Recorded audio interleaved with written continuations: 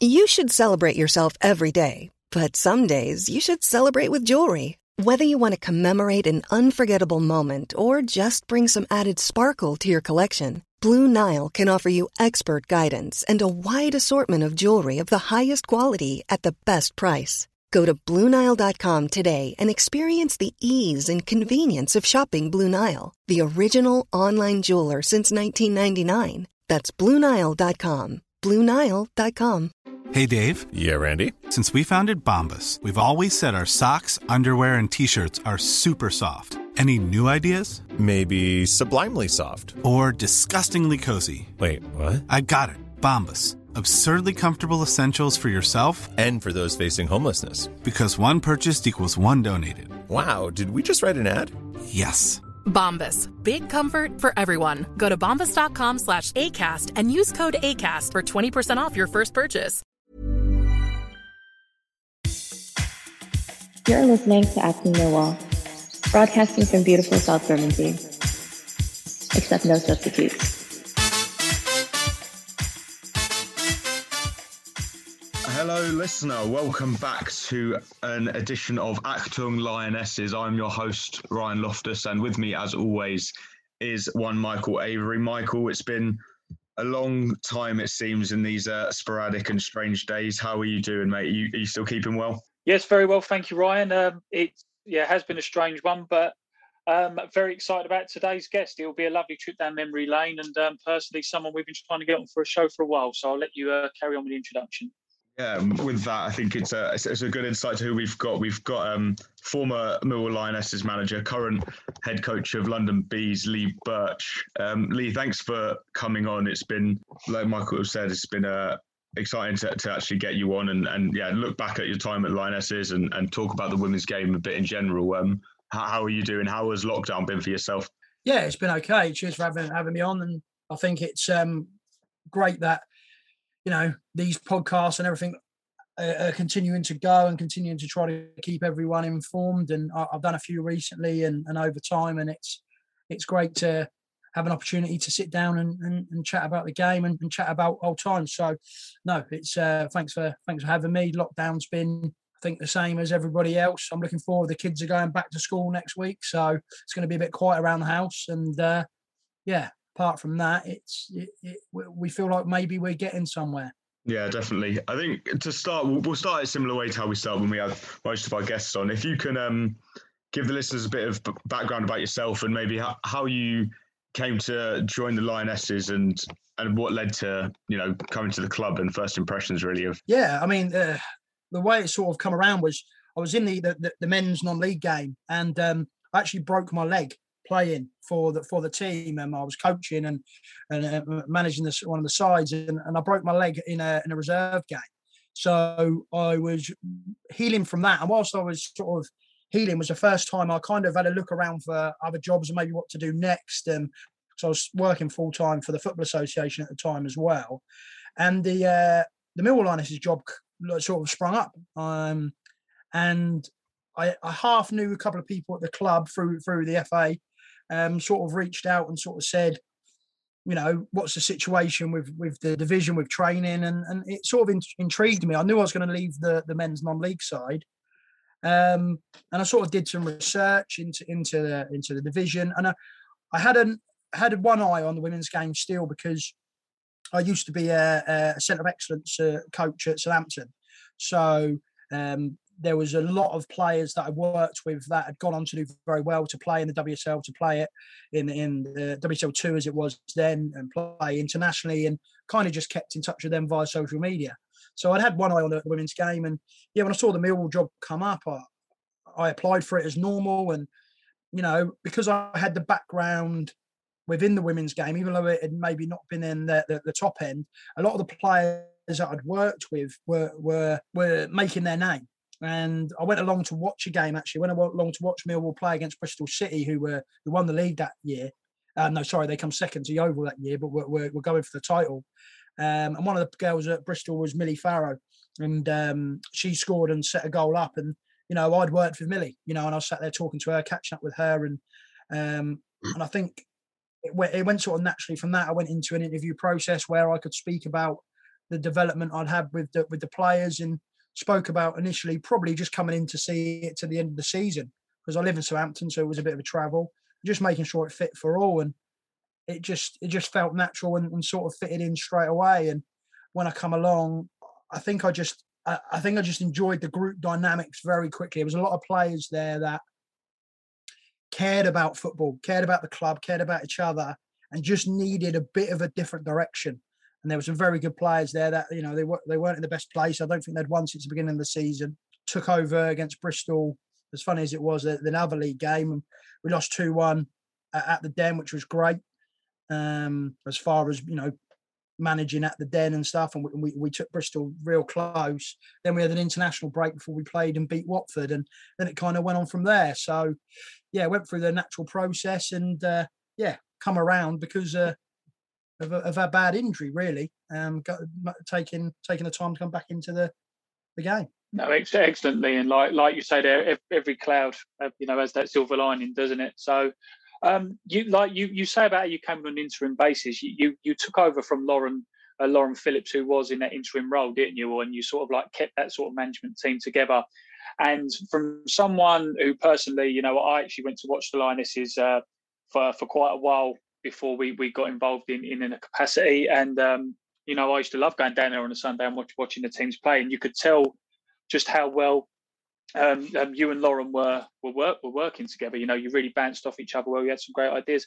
So what was it like for you both at the beginning of your tenure? You talk about like the games where you was unlucky and giving the girls some direction. What exactly did you mean by that? Could you see that there was like raw talent, or they may not have been playing to their potential?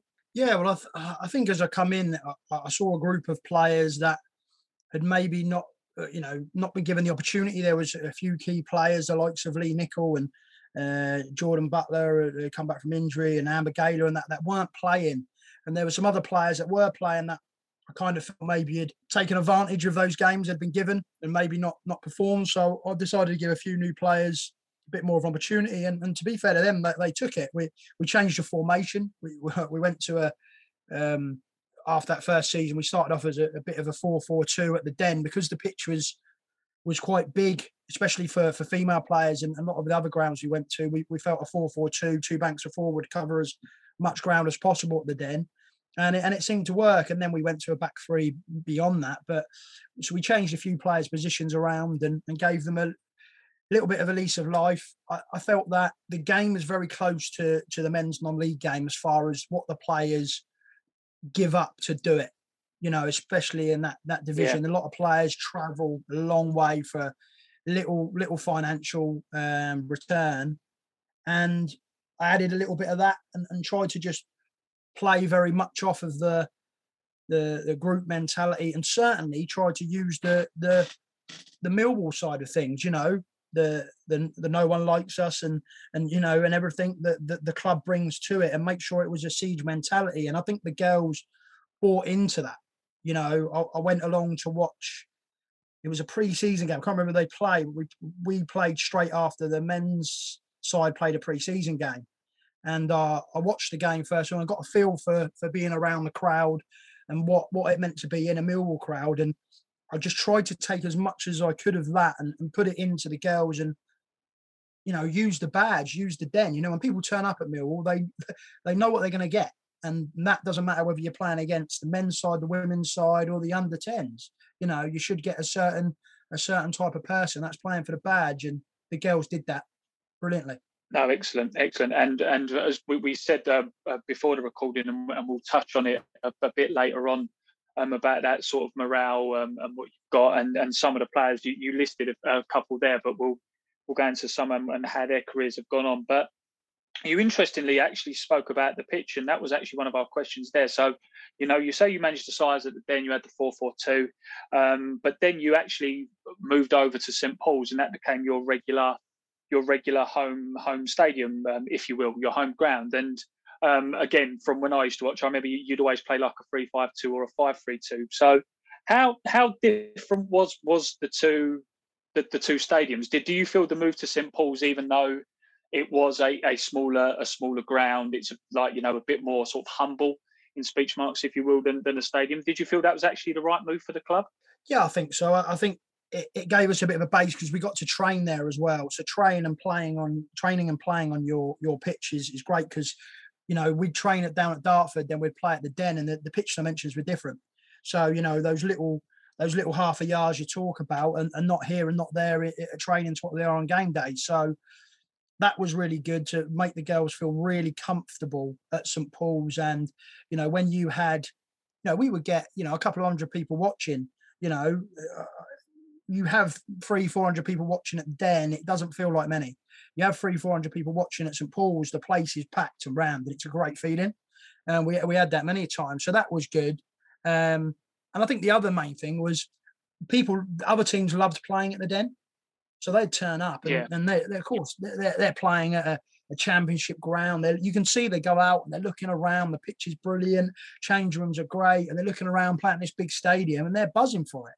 So I always kind of felt like, teams enjoyed coming there and because of the occasion of it. And we had to very quickly try to stamp that out of them. So yeah, I think it was a good move. The club were always pretty good as far as accommodating us when we were there. They were great, and we still used the Den for like end of season facilities and things like that. So we still had a bit of a link. But yeah, I think the St. Paul's was a good move. But before we started recording, we were chatting a bit about the looking back and reminiscing and necessarily not realising the good times when you're in them, but coming back and really relishing, the experiences you had.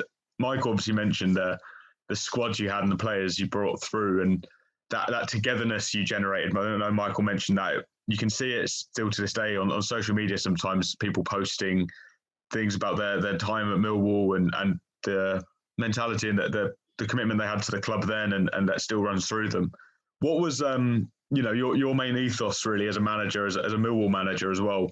And, did that contribute to the success you had at the club, the unbeaten run you had, obviously, in the WSL2 and the good times you had there? Yeah, I think so. I think there was a good group of players there that were quite knit together, but there was maybe a few players in between that group that weren't maybe pulling in the same direction. So quite quickly they moved on and we kind of wanted everyone to row in the same direction. And once that happened, it just made everyone else tighter.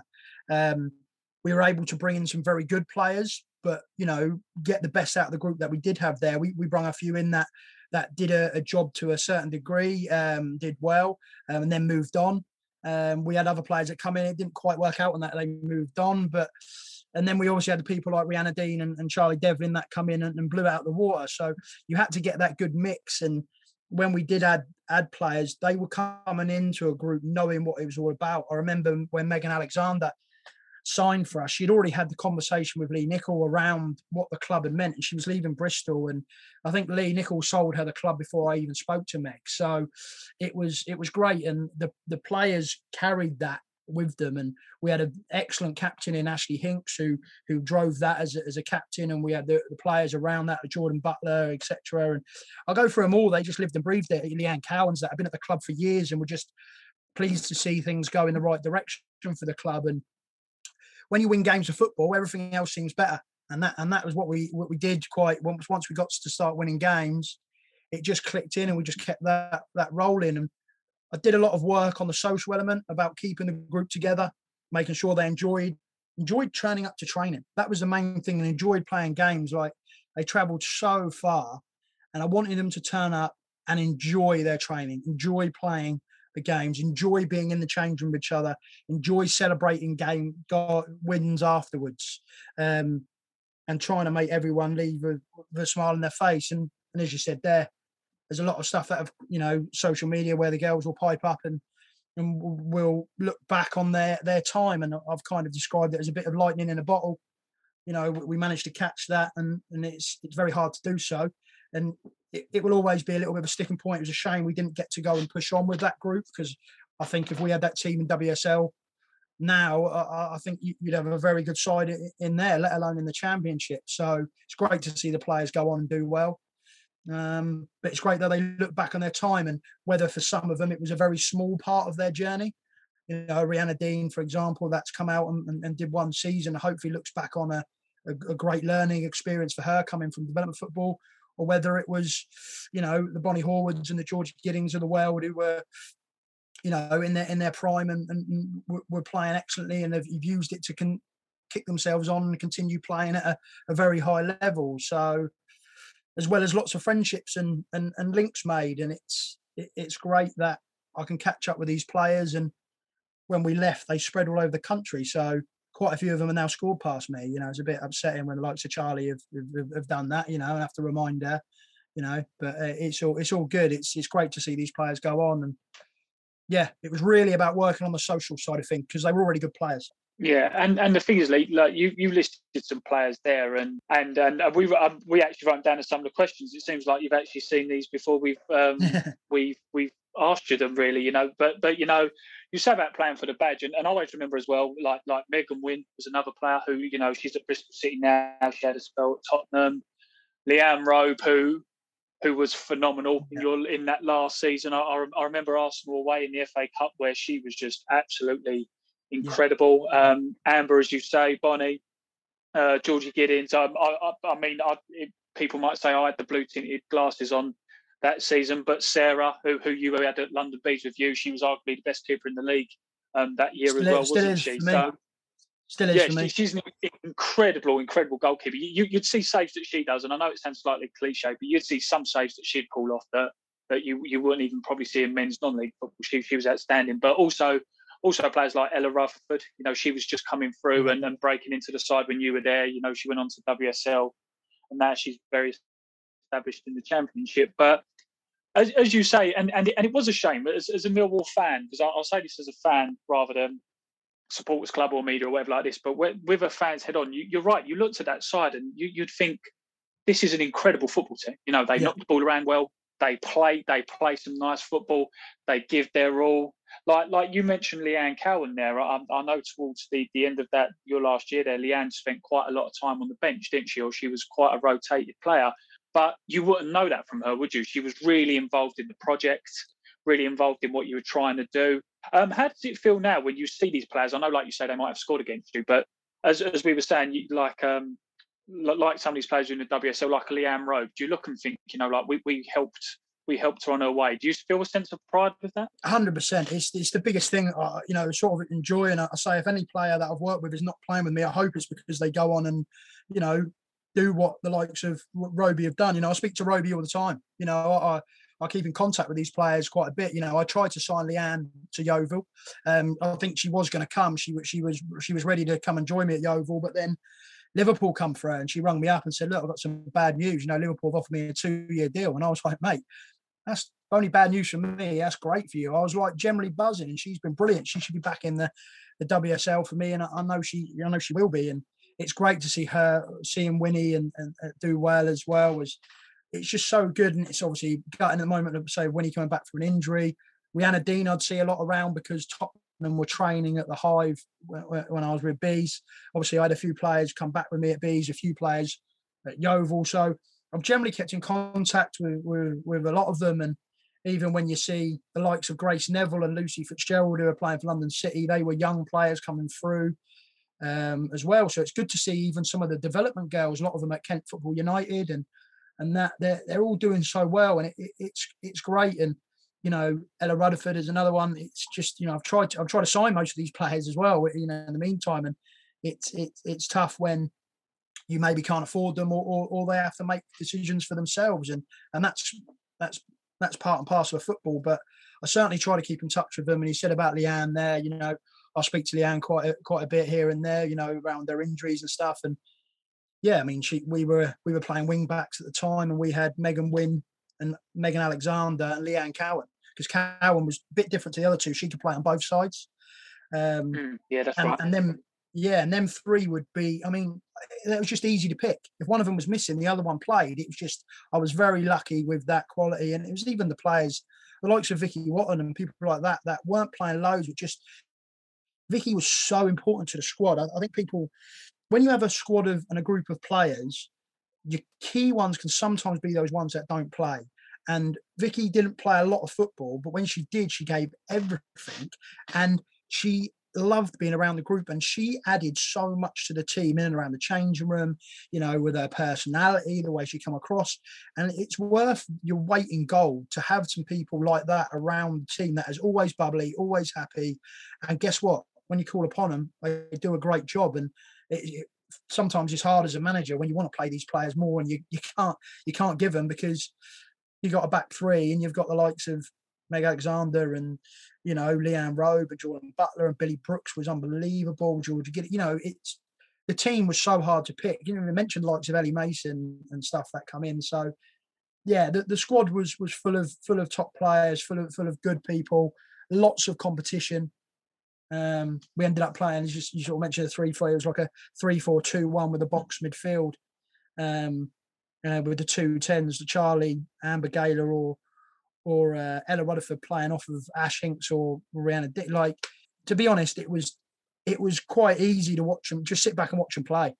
And we had some great games against the likes of Durham and Donny Bells, and where the girls could play football, but they could also mix it. And we ended up probably having a bit more of a rivalry with someone like Durham, because they were very much like us, and a team I respect massively because of our battles with them. It's probably the longest away derby I've ever had, because it felt like a London derby with Durham, but they were miles away. So no, it was great times, and it's really good to see these players, and they're not done yet. They are not done yet. They're still going to go and kick on. They've still got lots more in them. And even someone like Grace Fisk getting called up for England. I only worked with Grace for a very small amount of time when I first joined, because she went to America. But it's great to see her. Rins, as well as, it looks like she's probably leaving Liverpool, but, seeing her getting called up. And again, I only worked with her for a small amount of time, but it's great to see these players continue their journeys and not just play WSL football, but internationally. They've got if I played a small part in that, we played a small part in that, then I can sit back with pride. When you're ready to pop the question, the last thing you want to do is second-guess the ring. At BlueNile.com, you can design a one-of-a-kind ring with the ease and convenience of shopping online. Choose your diamond and setting. When you find the one, you'll get it delivered right to your door. Go to BlueNile.com and use promo code LISTEN to get $50 off your purchase of $500 or more. That's code LISTEN at BlueNile.com for $50 off your purchase. BlueNile.com, code LISTEN. Hiring for your small business? If you're not looking for professionals on LinkedIn, you're looking in the wrong place. That's like looking for your car keys in a fish tank. LinkedIn helps you hire professionals you can't find anywhere else, even those who aren't actively searching for a new job but might be open to the perfect role. In a given month, over 70% of LinkedIn users don't even visit other leading job sites. So start looking in the right place. With LinkedIn, you can hire professionals like a professional. Post your free job on linkedin.com/people today. Ryan Reynolds here from Mint Mobile. With the price of just about everything going up during inflation, we thought we'd bring our prices down. So to help us, we brought in a reverse auctioneer, which is apparently a thing. Mint Mobile Unlimited Premium Wireless. How to get 30, 30, bit to get 30, bit to get 20, 20, 20, bit to get 20, 20, bit to get 15, 15, 15, 15, just $15 a month? Sold! Give it a try at mintmobile.com/switch. $45 up front for 3 months plus taxes and fees. Promo rate for new customers for limited time. Unlimited more than 40 gigabytes per month. Slows full terms at mintmobile.com.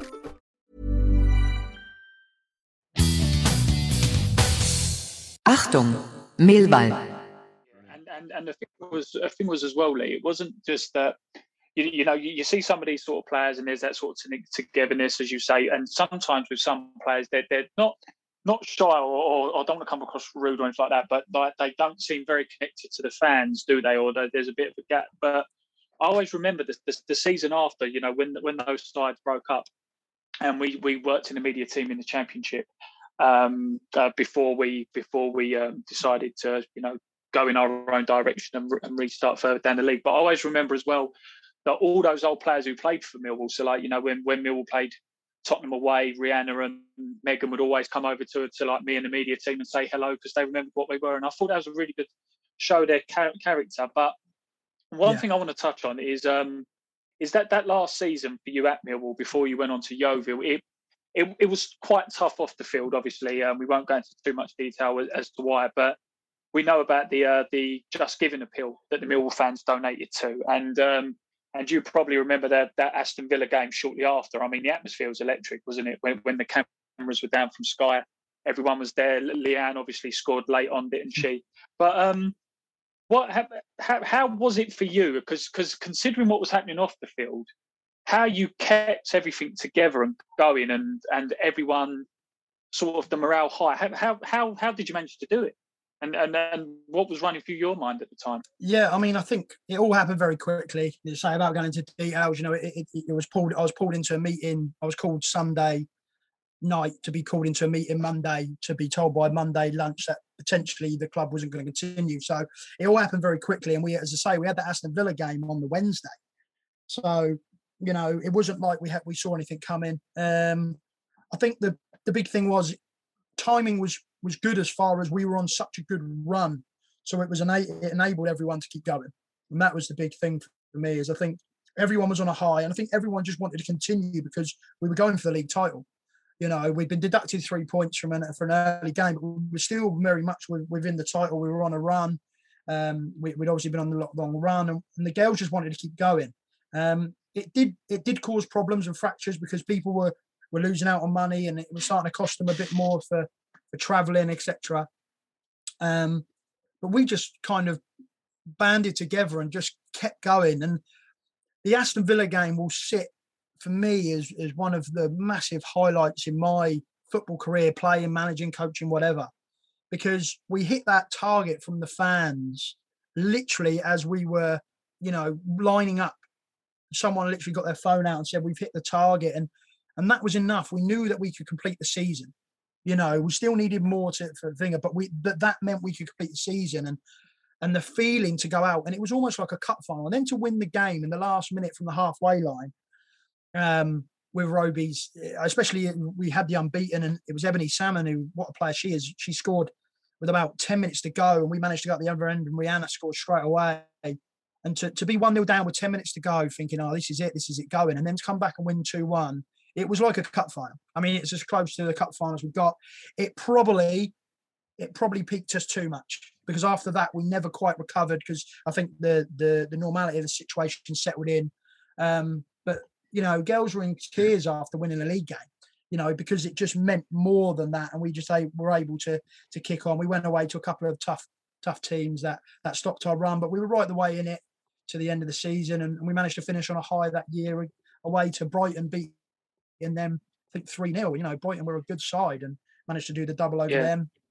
So yeah, I mean, it was that Aston Villa game when Roby put the point here. I was just, yeah, it was cup final fields. Yeah, real good. I just remember. I remember it going in, and I just remember the whole place just exploded in it. The noise levels were.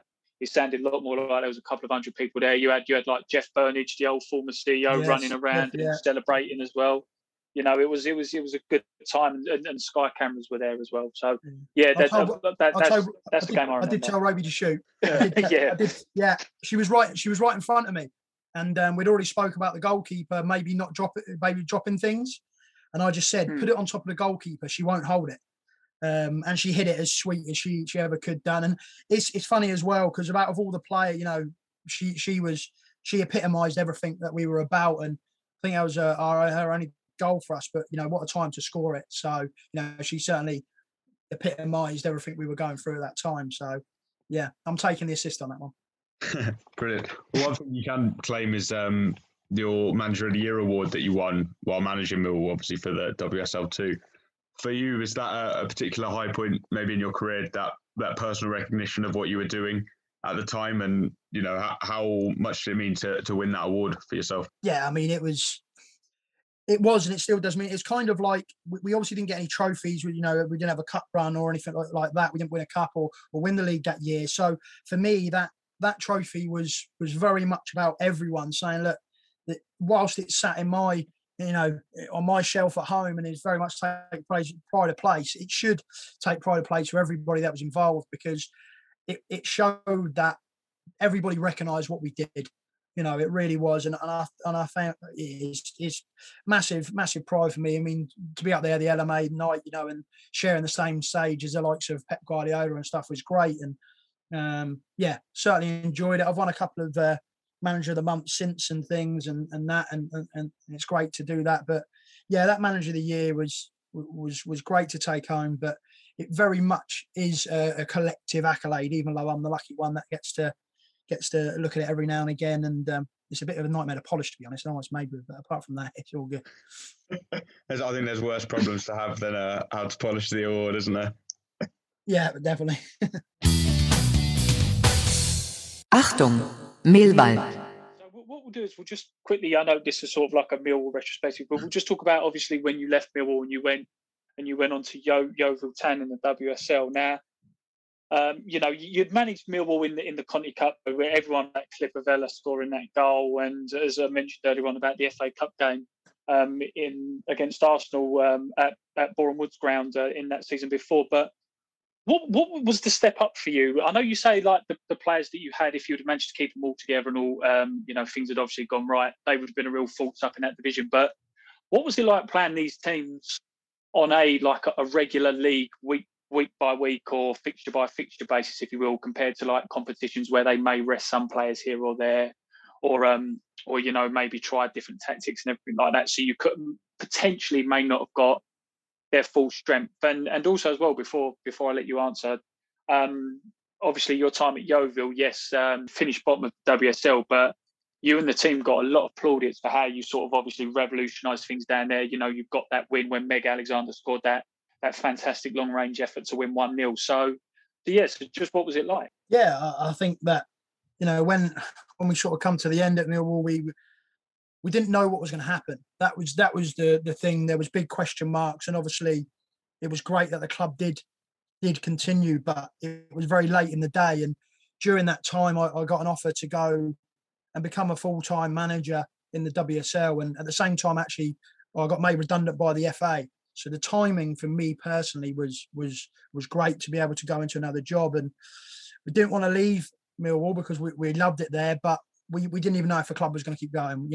We felt that was way. And I think the girls had, a few of the girls had decided that they were going to look to move on, and it was a shame. It was tough. It was because we also didn't get a chance really to properly say goodbye, but maybe that was a good thing because we managed to finish. There's a great photo out there around the Brighton game. We're all sat together, and that was probably the perfect time to finish. We had a few good nights out and things like that, prior to that. So we probably finished it in the right way.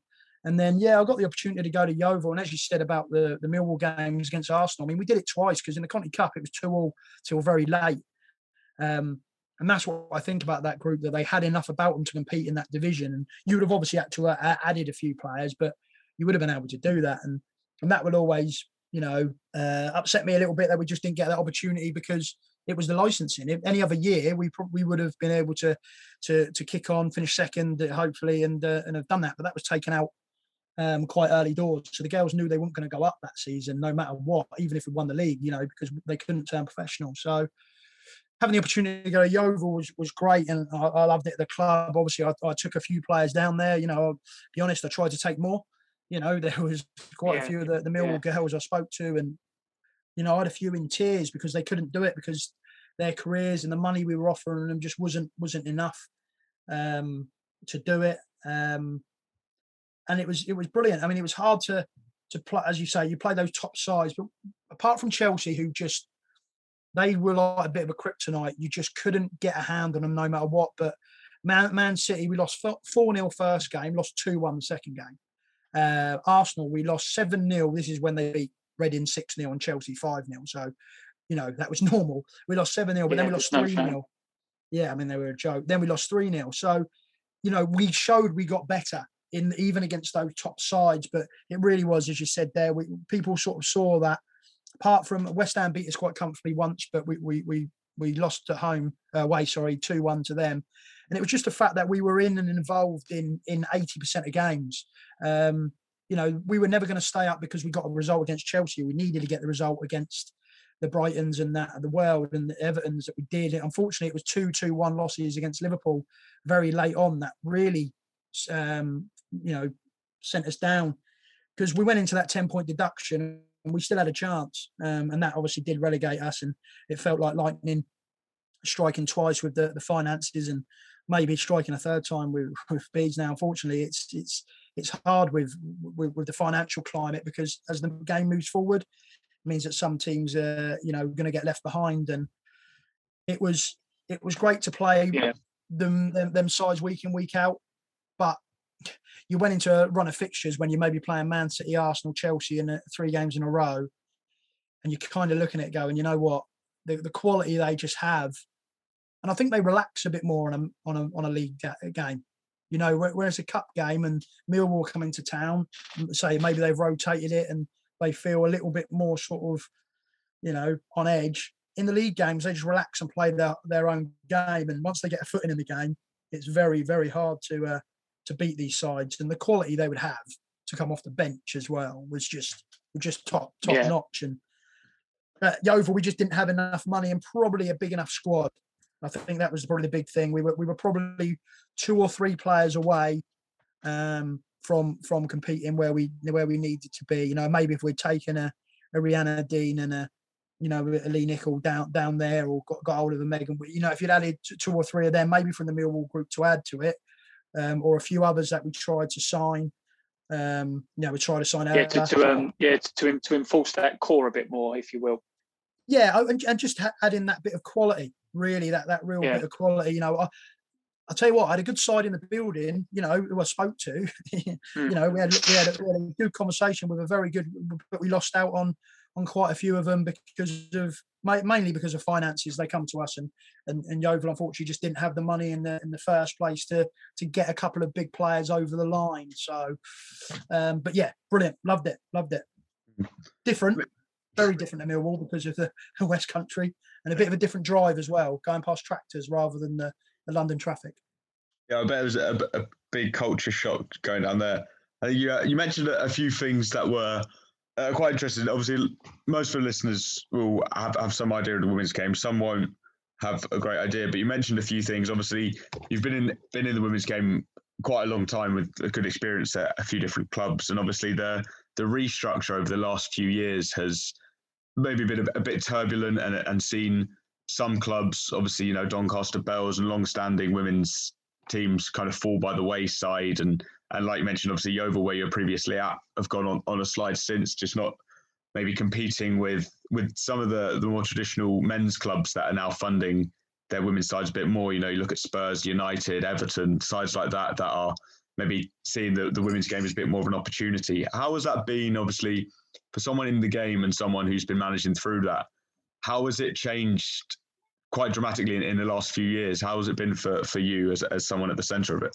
Yeah, I think it's great in the sense that I think the game is moving forward. There's more opportunities, more and more professional sides.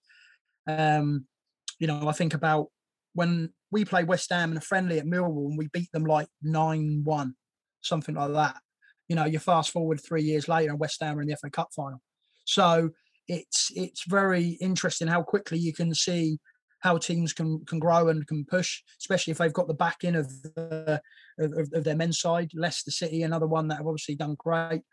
And it has meant, as you mentioned, Doncaster Bells, the Sunderlands, even Watford, it's happened to Millwall, these teams that have maybe had to take a step backwards, and it happened again at Yeovil. And I've always said the cream will rise to the top, and if you back your club and you give opportunity to good managers like Tottenham did with Juan and Karen Hills, they will get there eventually anyway through quality. Tottenham went up because they come second in the division, not because of licensing and things like that, whereas other teams got up that way. But Brighton had a very good side that year as well. So I think these teams would get there anyway. It just is hard. And for me personally, obviously, I've now been at 3 clubs that are at the bottom end of the schedule, and I would probably say I've had the weakest budget in both divisions, and three of clubs. We're certainly down the bottom end, and resources and finances is becoming more and more tougher because agents are involved, more money's involved, more professionalism. You're speaking to players about contracts and things, and it becomes hard, and facilities for training. So it's great for me personally, and some of the players I work with. I feel sorry for the likes of Bonnie and Meg that have followed me around a little bit, and I had to deal with this a couple of times. But some of these girls, Megan Walsh, my goalkeeper at Yeovil, had been through it at Notts County, when obviously what happened with them. So yeah, it's happened quite a few times. Hopefully it's going to sort of stop a little bit. I think there'll probably be a new licensing coming at the end of this year with COVID. I think there needs to be some teams that get the opportunity to push up. The FA need to restructure it. And yeah, I think for me, I'm kind of hoping that the next club I'm at one with the resources that can push on and give me a bit of more of a platform to really do what I can do. I think I've done well at the clubs I've been at, but I can still do so much more. I can still do so much more. I can still be a better manager. And I think it's just trying to get into that right environment with the right backing. Because if you get that, you know, look what you can do, and you've seen what some clubs have done. And it's a shame that, as I say, certain clubs haven't been able to do that or haven't wanted to do that. And but yeah, it's going in the right place. It's going in the right way. And it'd be interesting to see some of those clubs that didn't do it before, whether they do it in the future. Yeah, it's interesting. I think from the outside as a spectator, you know, we're used to on the men's side of the game, the long-standing structure of the pyramid and you know the ways English football has always been. It's interesting seeing the women's game that was growing so quickly, and you know, getting more interest and more financial backing develop, and then obviously COVID hits and throws a spanner in the works with that. With some of the teams, you've got maybe the haves and have-nots now in the WSL, the likes of City and Chelsea and Arsenal right at the top, who have a lot of wealth, a lot of resources, and then other teams maybe in the same league down the bottom who might be struggling a bit. But one thing I wanted to ask about as well, obviously as a manager of women's teams, obviously there was an interesting link maybe a month or so ago now of Emma Hayes being linked with the AFC Wimbledon job when they had the opportunity there. I don't think they ever formally approached her, but it did get thrown about a little bit. And Emma spoke really well about it, about how her achievements in the game, someone who's, you know, one of the best managers of a football side really in England for a long time, not necessarily getting the respect that she deserves because she's managing in the women's league. Obviously, as a manager of women's teams yourselves, how do you feel it translates and across the game? Do you think, obviously I think Emma would say she doesn't, but do you think you get the credit you might deserve, and do you think that there will come a time where managers can just switch between the two? Yeah, I hope so. I hope there will be a time, because I think it's the same for me as youth football. You know, if you've got a youth coach that's working with an under-18 side, you know, and then all of a sudden he or she gets the opportunity to jump up into first-team football, it's a different game. It's a different version of the game, you know. And there's big similarities between youth football, women's football, and men's football. But people don't look at the youth football jump and see it as a problem. Whereas if they saw Emma Hayes come across, they'd feel it would be an issue for some people. But at the end of the day, it's about managing is about dealing with players, dealing with people. And Emma's obviously doing that very well. She's a big squad there of top class talent. She seems to keep them all in a great place. If you can do that and you can deal with people, and if she can deal with people and players and deal with all those problems that the players have got, then she'd be a great manager in the women in the men's game. And it should go vice versa. And we've also seen, you know, coaches from the men's game come across to the women's game and do well or not do well. So, you know, we should be kind of saying in our game, well, just because it works over there in the men's game, it might not work over here, and vice versa. But it also does work well. Neil Redfern has been excellent in the women's game and was also a good, you know, manager in the men's game. So I think it's getting there. I think there will be a jump eventually from someone. So I don't see it being Emma personally, because I think, as she said, why would you want to leave Chelsea Football Club? I mean, where is her next step? You know, I really don't know if it's the England job. I don't know where she would go. I mean, and if she did go across into the men's game, she would have to get it right straight away. You know, imagine if she went in and lost the first 4 or 5 games. Yeah, she'd be sacked straight away. So why would she want to move? Unless she could go into a top championship or maybe even the Premier League, would you want to go into the League Two and then go and work in a League One or League Two side? And everyone's waiting for her to fail as well, which is unfair.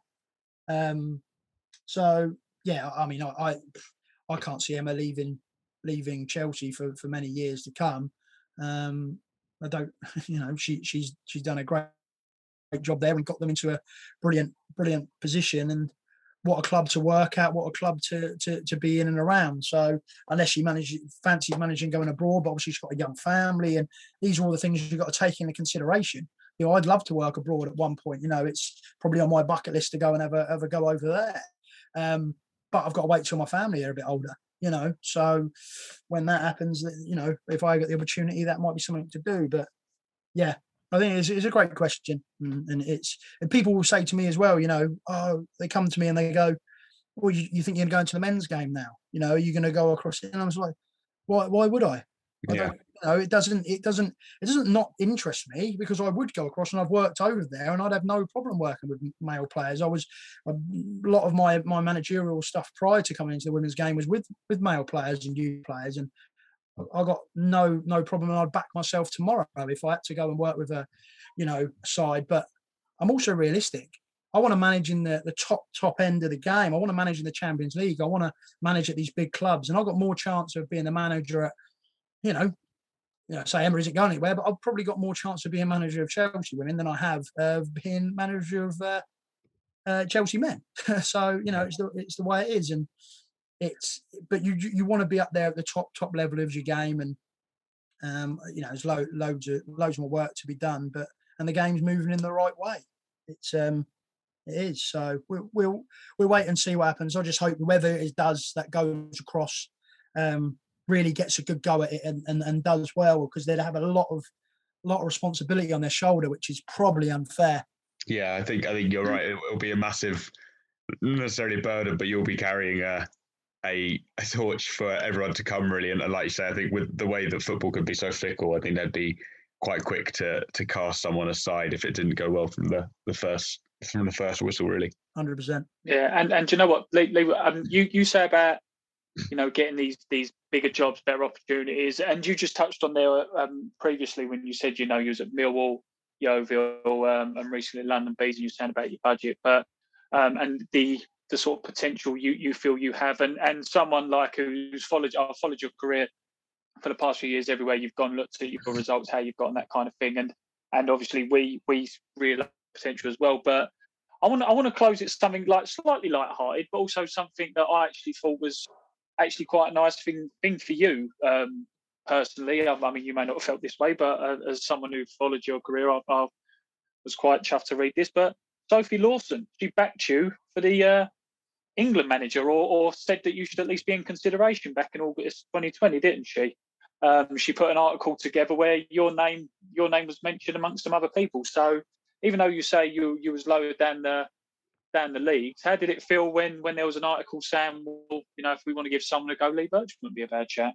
Yeah, I mean, it was nice, and I say, Sophie's very well thought of and very well rounded journalist.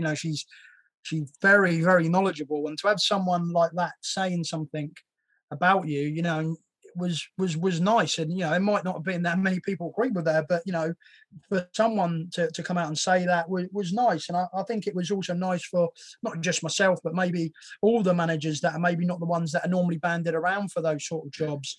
And I think the way she did it and the way she wrote the article was, she didn't just throw it out there, and she gave some quite interesting reasons around what I've done, and and how it would link to the England job, talking about youth players and bringing players through and working within resources, working within moments. And it was nice to see that someone had maybe seen what I had been able to do with limited resources and stuff. I'd been around. So yeah, I mean, it was nice. I mean, it obviously hasn't gone where we want it to with Bees this year after having a good season last year, but we kind of went back to normal. And I think the situation I ended up in with leaving was really down to the whole situation around COVID and everything like that, and the clubs have been hit hard, and it's hard to sit back and watch that season sort of finish. But I think we're kind of looking at it going, with so many full-time clubs and so many clubs putting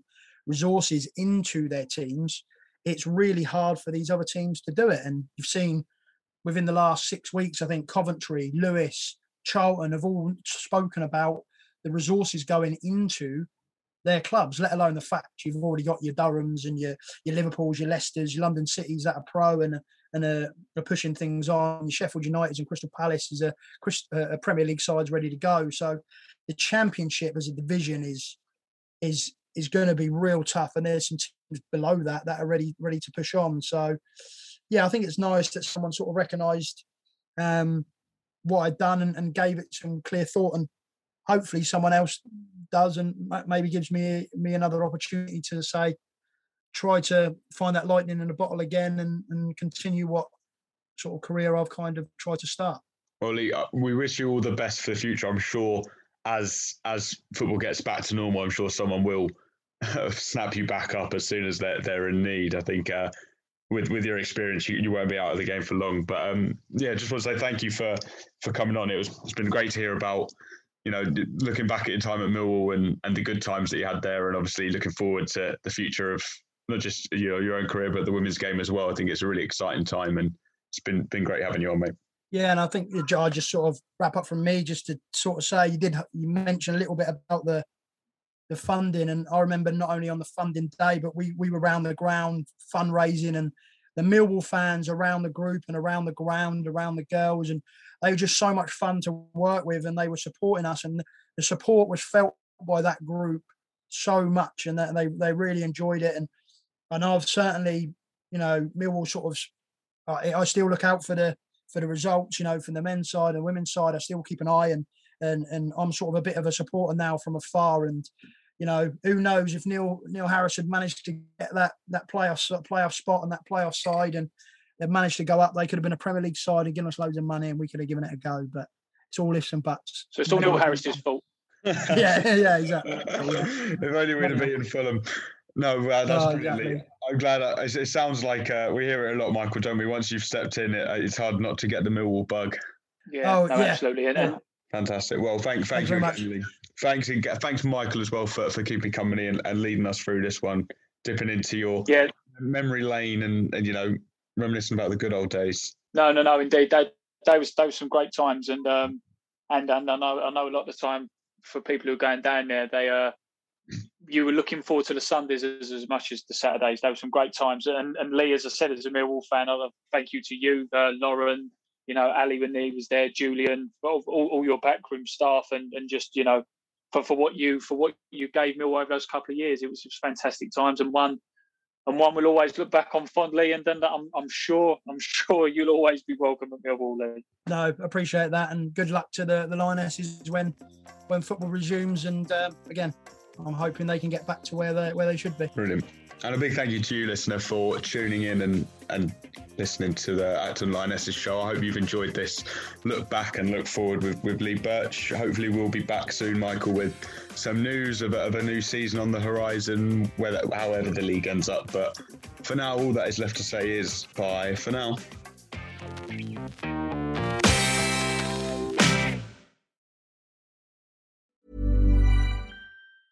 Mom deserves the best, and there's no better place to shop for Mother's Day than Whole Foods Market. They're your destination for unbeatable savings, from premium gifts to show-stopping flowers and irresistible desserts. Start by saving 33% with Prime on all body care and candles. Then get a 15-stem bunch of tulips for just $9.99 each with Prime. Round out Mom's menu with festive rosé, irresistible berry chantilly cake, and more special treats. Come celebrate Mother's Day at Whole Foods Market. Even on a budget, quality is non-negotiable. That's why Quince is the place to score high-end essentials at 50 to 80% less than similar brands. Get your hands on buttery soft cashmere sweaters from just $60, Italian leather jackets, and so much more.